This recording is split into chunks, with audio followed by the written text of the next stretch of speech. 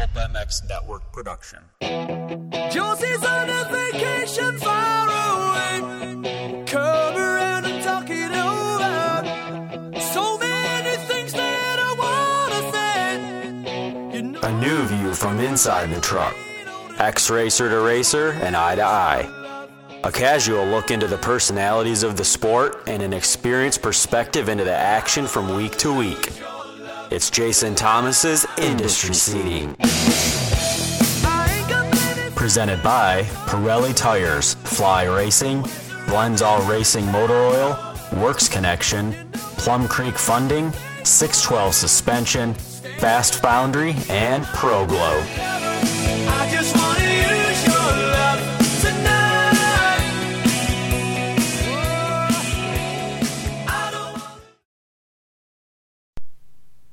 Welcome to the Industry Seating Podcast. It is Monday, September 13th, 2021. Coming to you a day late. I was flying back from Florida yesterday and honestly just ran out of time to get this recorded.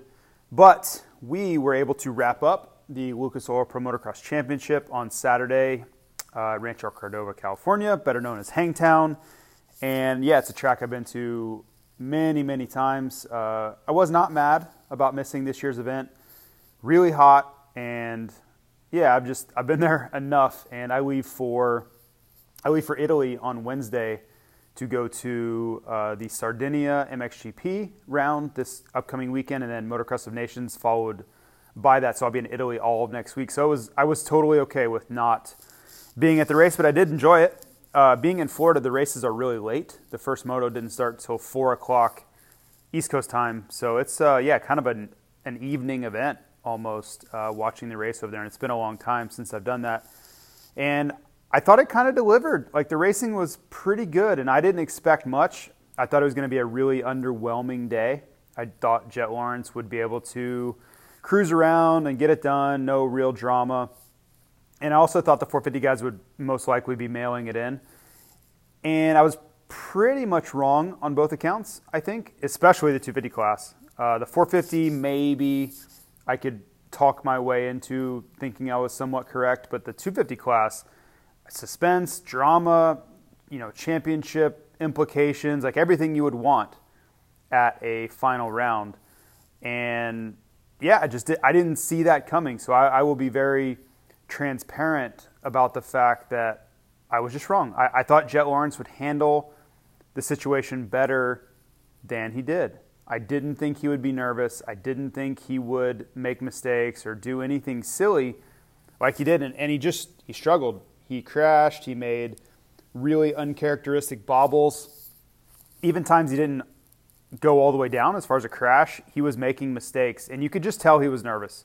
It was really the first time this season, or at any time, really, that I've seen him look nervous on the motorcycle and really show or at least kind of have his emotions on his sleeve. But in the end, he got it done. Good for him. 18 years old, first Lucas Oil Pro Motocross Championship. One of, I would guess, what will be many to come. Certainly has that look to him. You never really know.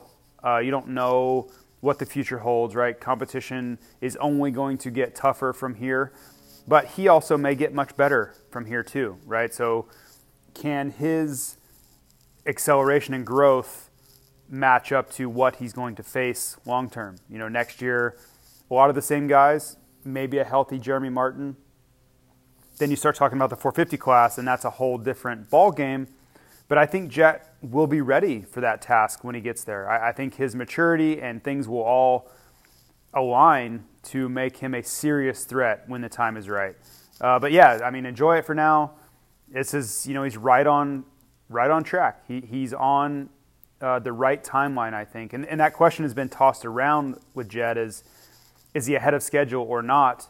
And I actually agreed with Chad Reed, who they interviewed at Ironman, and he said, I don't really think he's ahead of schedule. On schedule is fair, but ahead of schedule, I wouldn't really think. And I believe that the common theme out there is that he's ahead of schedule. I think that's a lot of people's take, and I think he's just doing what he's supposed to be doing. Win championships at 18 years old. If you're going to be that next level talent and a 450 multi-time champ in the future. I think winning 250 titles at 18 is right where you need to be. Totally fine. Not early, not late. Just what you're supposed to be doing. So great job for him. I hope he is enjoying, Saturday night. I'm sure he doesn't probably drink alcohol, but whatever his way of celebrating, I hope he's doing that. I hope he gets to go on vacation somewhere and do whatever 18-year-olds want to do, right? Whatever his interests are, because I think he's earned it. You can tell he put in a ton of hard work. His fitness was there, and it's what it's all about. Justin Cooper, he rode arguably the best race of his season at Hangtown. Unfortunately, the whole story for his season was Washougal. He left a championship on the side of the track on Horsepower Hill at Washougal. That's what I believe. If you look at the way the momentum was going, you look at the way Jet was struggling a little bit, everything turned with that crash at Washougal. We've come to find out that Justin Cooper barely rode in between Washougal and Unadilla, which led to him suffering in the second motos, and that was the difference. Jet caught fire, Justin Cooper really struggled, and until Hangtown, Justin Cooper really couldn't do anything to turn the tide, and that was the defining moment. There are lots of racing, right? It's difficult sometimes to find where momentum shifts or where the pendulum has swung the other way over the course of 24 motos. I don't believe it was that difficult this year. You could also say the second moto at Unadilla was a telltale sign, but I believe the second moto at Unadilla was the result of the Washougal crash. I think Washougal caused the second moto at Unadilla. I think it caused the second moto at Budds Creek. I think it caused the second moto at Ironman. Justin Cooper was just not as good in the second motos because he had a broken thumb or a severely injured thumb, and whether it was getting sore or whether he just couldn't practice as much and he was, suffering and his fitness level was deteriorating in the second motos. However you want to define that is okay by me. All that really matters is the results were significantly worse in the second moto, and that is not arguable. The proof is simply there, and we can just take it at face value. We can take it right off the top and say, well, something was hindering the second motos, and that's why he lost his championship.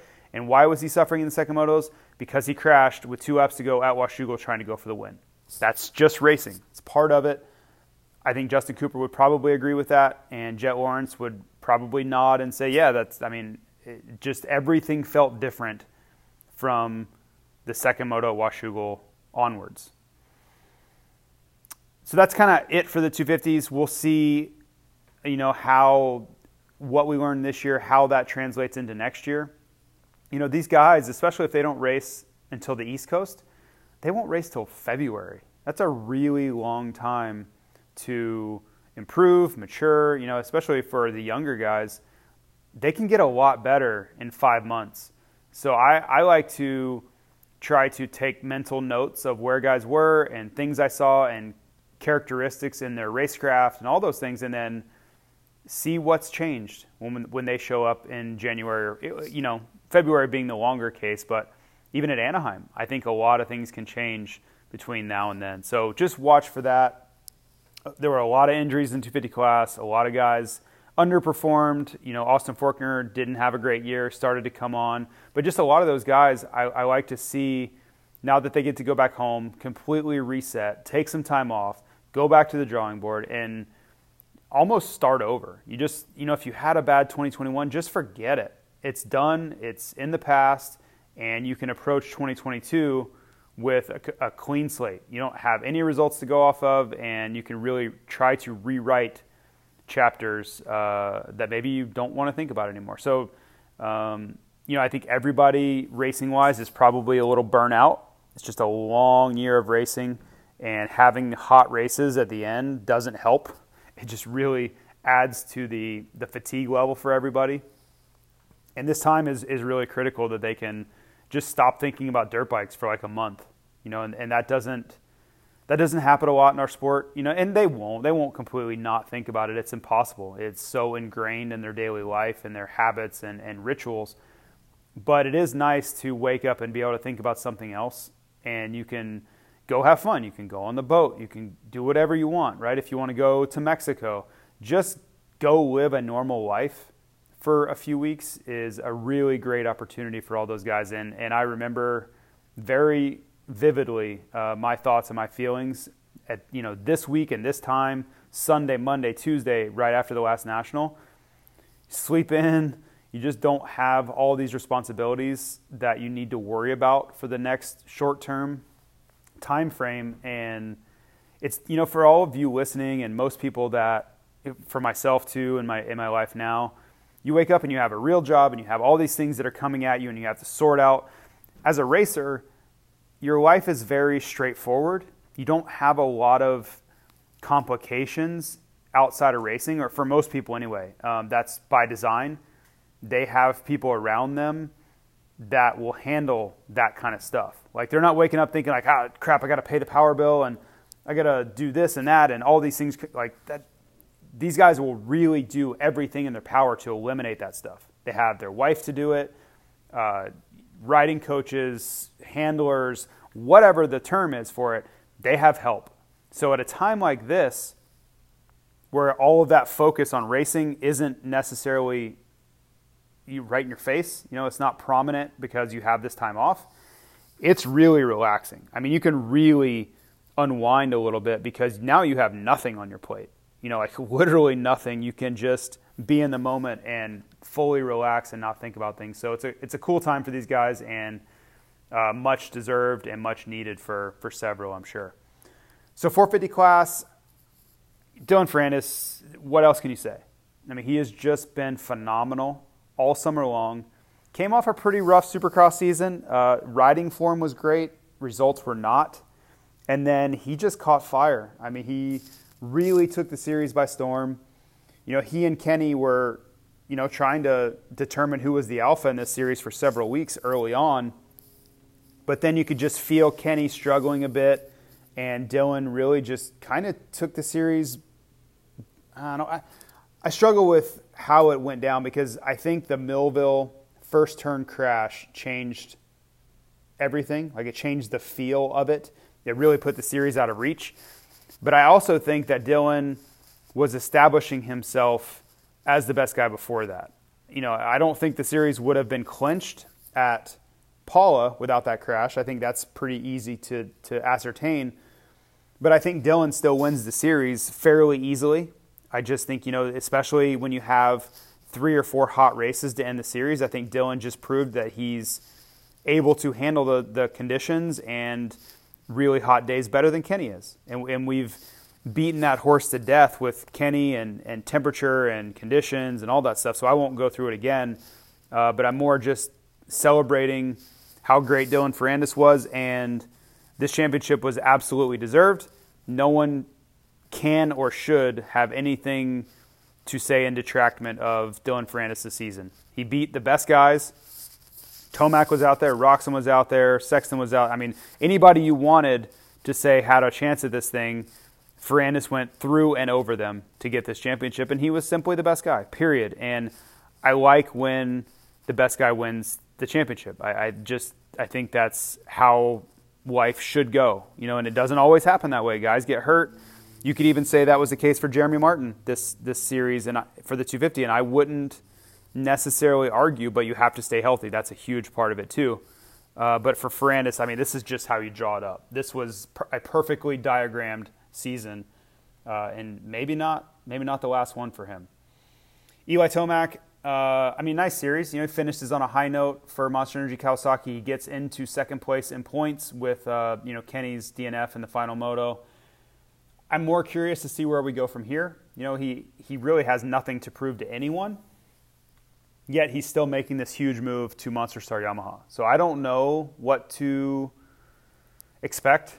I'm sure he'll be good, right? But is he the same? Is he better? Is he worse? I would say it's anybody's guess.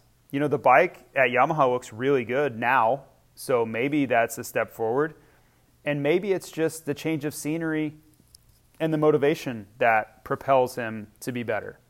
That can happen too. It doesn't have to be, the bike could be a sideways move. better in some areas, not so good in others. Like that's a pretty typical trade-off between factory bikes, is they're going to have differing strengths and weaknesses. That's almost always the case, is that a bike will be better in one area and worse in another, because when the engineers at these OEMs build the bikes, they're going for certain traits and characteristics, and that's not always the same from factory to factory. So we'll see how he looks on that Yamaha, but I think just the different, and him being happier for whatever reason. Clearly he wasn't wanting to stay at Kawasaki. I know he got a great offer to stay and turned it down. I was even told that he got paid less to go to Yamaha. So, I mean, that is pretty obvious that he wanted to make a change. So maybe that's enough. Maybe that's simply enough, him being happy on a new team, just around new people and getting it to hit the reset button will be enough to get him back to the form he was on, 2019, 2020. Because I haven't really seen the same guy consistently. I've seen glimpses of it. We've seen flashes, but not week in and week out. So that's kind of what I'll be looking for from him. Cooper Webb, he got better as the series went, no doubt. They made that frame change, which he talked about, which is not a big deal. They just removed something that they had previously added. Everybody calm down. It's not a huge deal. It just adds a little bit more flex, which the production frame was going for. That's why that gusset on the cradle doesn't come on the production frame, is because the OEM wants it to flex. The factory team felt, and I'm sure in race testing, they felt that it would work better without that flex in there, but it seems like Webb wanted it. So off the gusset came. I think next year is a huge year for Cooper Webb. With him leaving the Baker's factory, I don't want to say he's backed himself into a corner, because I think that's overstating it, but he has put a lot of pressure on himself to deliver results in 2022. KTM wants him at Baker's factory. They are part owners of that program. They believe in it. They invested a ton of money into Aldon Baker's program for a reason. They want their guys there, period. End of story, full stop. That's why they're there. They want their Supercross champion training there. That's not up for debate. Now, Cooper Webb has gotten his way and he got to leave, but I think he's also put so much pressure on himself, because immediately if he doesn't perform, say Supercross doesn't go extremely well next year, and it may or may not, we don't know, but if he doesn't win, it's such an easy thing to point to, and they will. Everybody will. KTM will. I don't know how Red Bull feels about any of this, so I won't say Red Bull, but everybody involved, and morons like me, Mathis, everybody, were going to immediately start posing questions.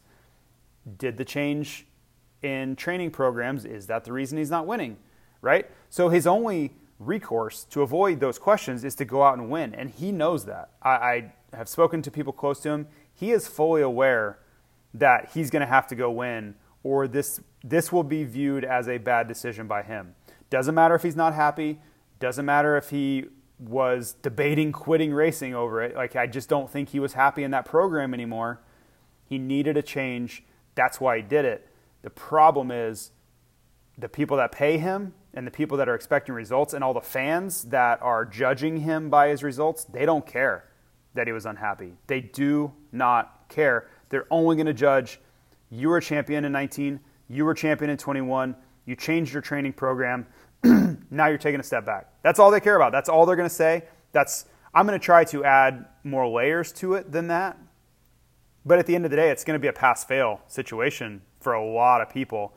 And that's just a lot of pressure that I don't know he deserves. But again, he has on some level asked for this level of pressure by deciding to leave. Because if he stays and he doesn't win next year, I think everybody just kind of shrugs their shoulders and says, yeah, he won the championship last year, can't win it every year, so what? But when you make this fundamental shift in your training program, you go away from a program that has decades now of success. You just look through the years of Carmichael and Stewart and Villopoto and Dungey and Cooper Webb and just championship after championship after championship. There's a lot of proof there. There's a lot of evidence that the program works. Zach Osborne, outdoor championship. Like, no matter if you're happy, no matter if you hate every second of being there, the evidence is a really compelling argument for anyone who wants to be a detractor, anyone who's looking for an angle to say, see, look, he left, now he's not winning anymore. He's not taking it as seriously. He's not as dedicated. You don't have the discipline that you had. I'm not saying that. I'm just saying anyone who's looking for that angle, they're going to want that angle. Maybe they don't like Webb. Maybe they, whatever. It doesn't matter. Even if they're just completely neutral and objective, that's just going to be such an easy take to make. There's just going to be wide open. The door for that is just going to be wide open. So we'll see. We'll see how Webb responds, but I think he will be forced to work hard, because that's a lot of pressure. Like you making that decision, you getting your way over KTM's brass that really doesn't want you to do this, and you have to understand that they don't like this at all. They are really not happy behind the scenes that he is leaving that program because they invested. They are financially involved in that program for a reason. They want their guys there. They believe in it. They know success comes out of that. And now their marquee guy is leaving. So anyway, very long-winded on that. I just think it's a huge story to watch going into 2022. I do want to make an apology to Christian Craig. Last week, I did the power rankings and I completely forgot him. It was not intentional. Christian has been riding exceptionally well this summer.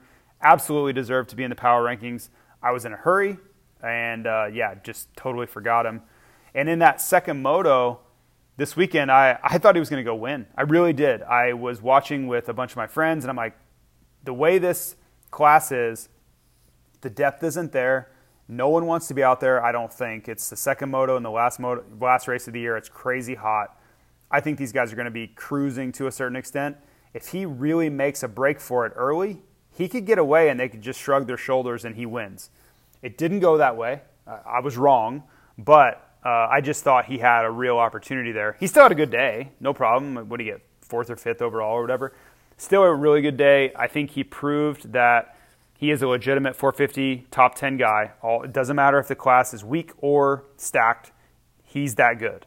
So really nice guy. I'm really good friends with his friend Connor Fields. And yeah, I wanted to apologize for that. That's my fault. It wasn't anything other than me being in a hurry. So nice ride for CC. He goes back down to the 250 Supercross class next year and then back up to the 450 class for motocross again next year. So a mirror image of what he did this year. And I think he'll go into Supercross as one of the favorites, if not the favorite. You remember how good he was at the beginning of that series, and then he gets the injury. He's only 8 points down or something for the finale and gets injured in practice. So it's easy to forget how damn good CC was, and he gave Colt Nichols all he wanted for that entire series. Just a note on the class. I mean, it was really, really decimated. The 450 class was at the end of the year, and I just saw comments on social about how weak it was, and these guys are getting top 10s and top 15s and top 20s that they're saying they shouldn't be.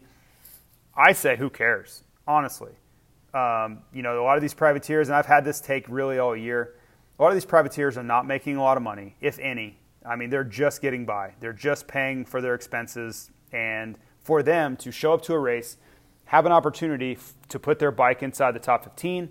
Look at Ryan Surratt. He goes 8-8. He'll never forget that. He will never in his life forget that Saturday when he went 8-8 at Hangtown. Trust me, I know from experience, that will be a day he'll remember for the rest of his life. So I don't care if the class is weak. I don't care if everybody's hurt or not. For a guy like Ryan Surratt, who's, listen, these guys aren't getting rich.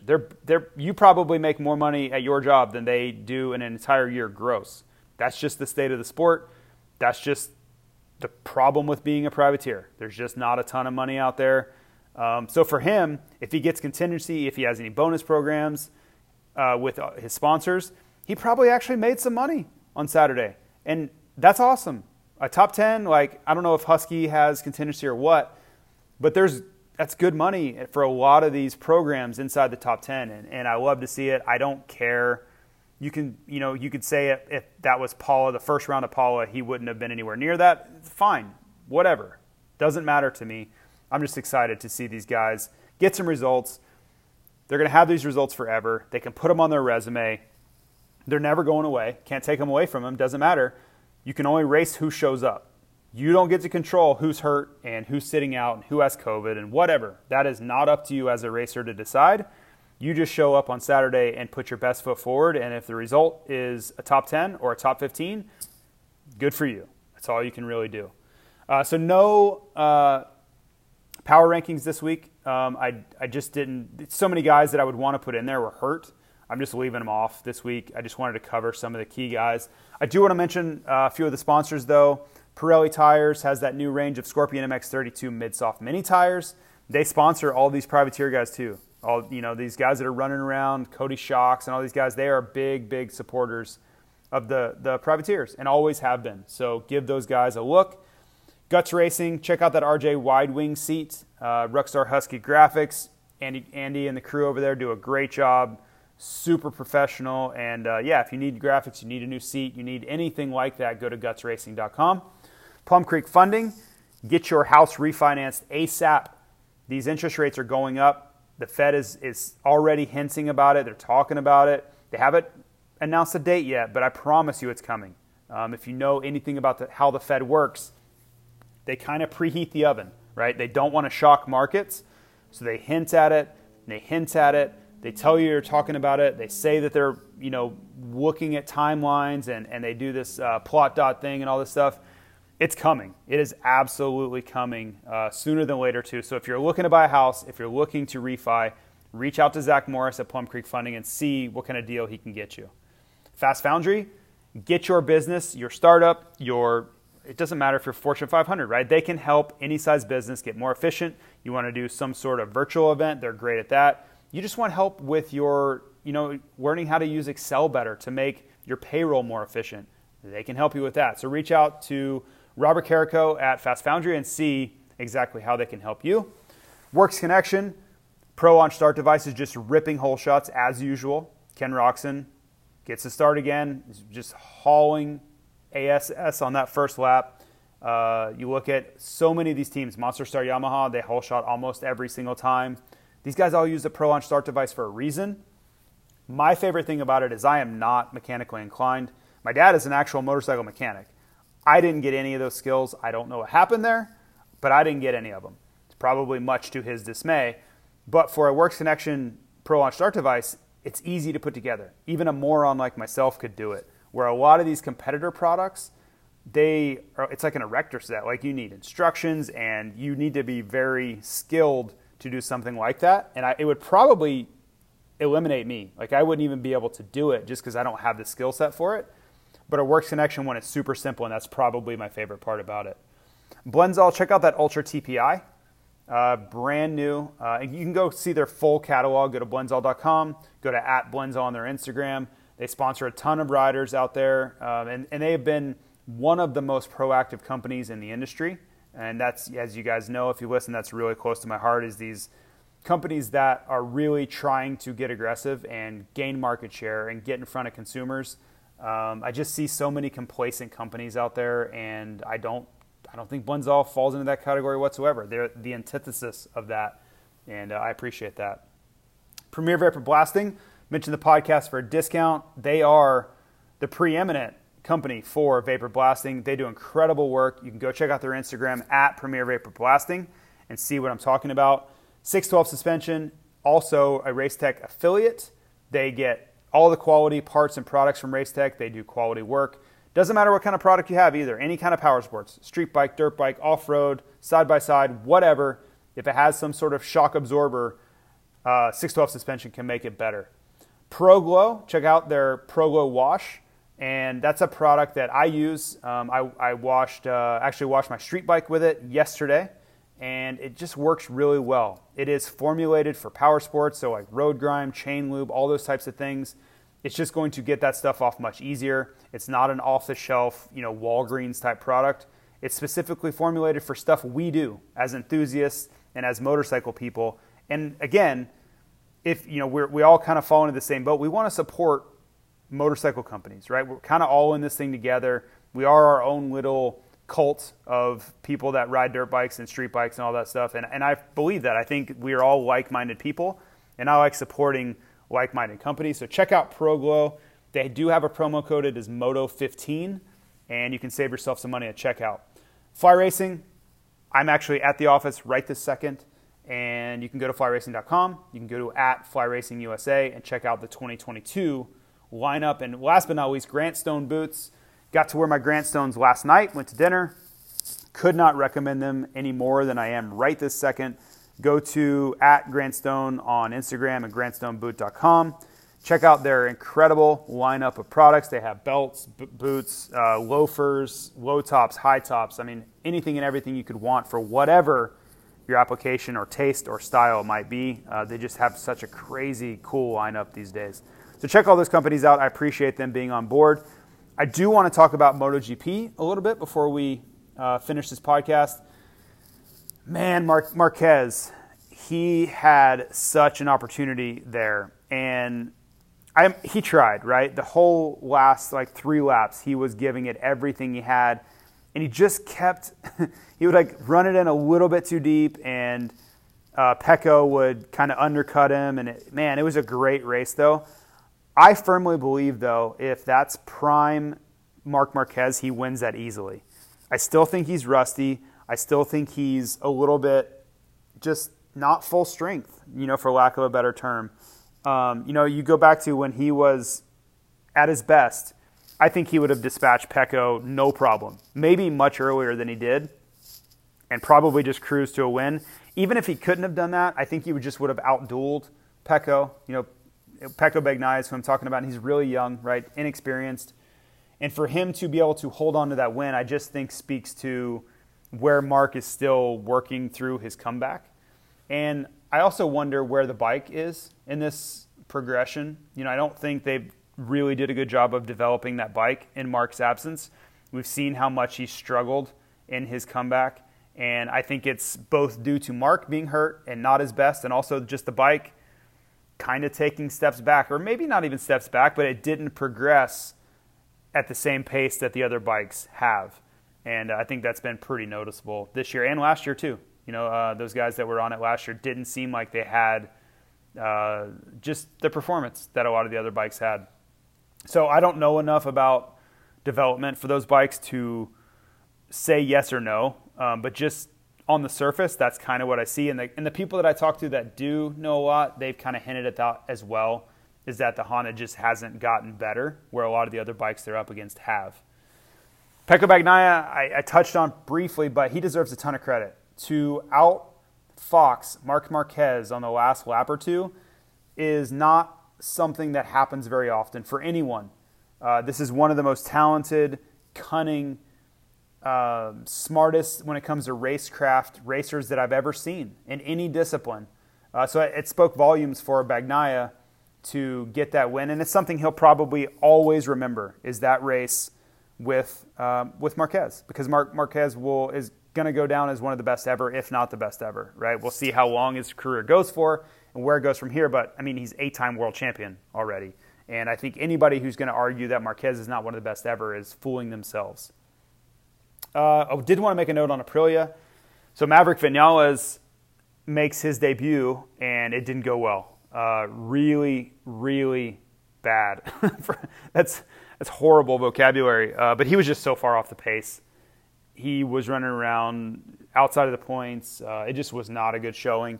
But then you look at Aleix Espargaro battling for a podium all day, and you wonder, is that just Aleix being so much more familiar with the bike, like setup and trusting it? Because I don't think you can't convince me that Aleix is much better rider than Maverick. I won't buy that. I do not believe that.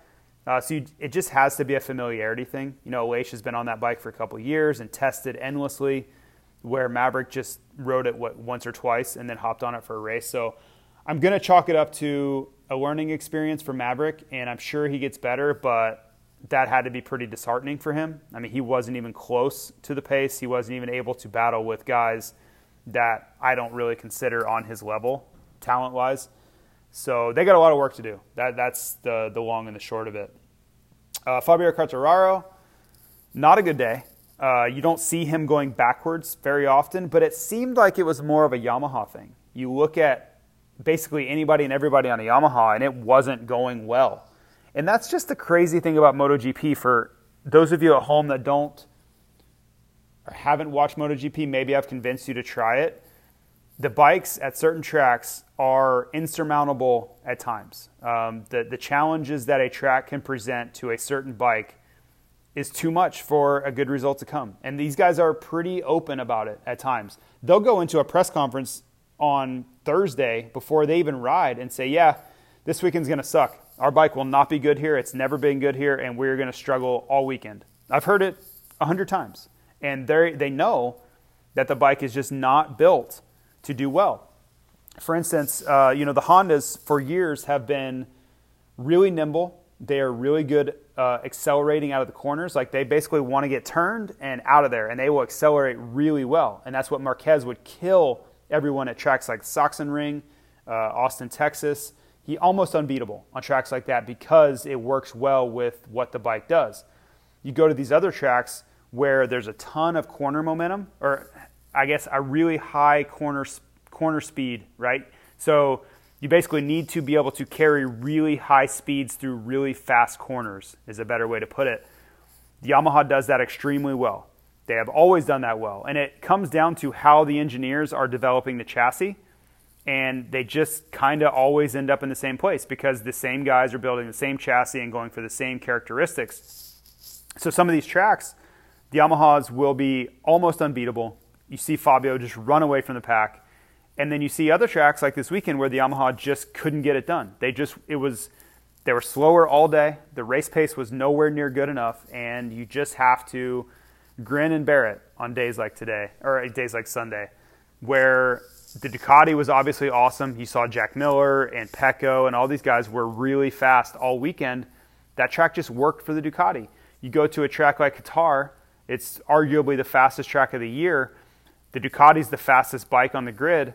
The Ducati always does well there. You look at Dovizioso, he was really difficult to beat at Qatar because the bike was so fast in a straight line. He could just blow past anybody on the racetrack. You pass him mid-lap, he'll blow back past you on the start, the back straightaway or whatever it is, that really long straightaway. So it's just a really different dynamic than motocross, where riders can usually overcome or change the bike enough to adapt to a track.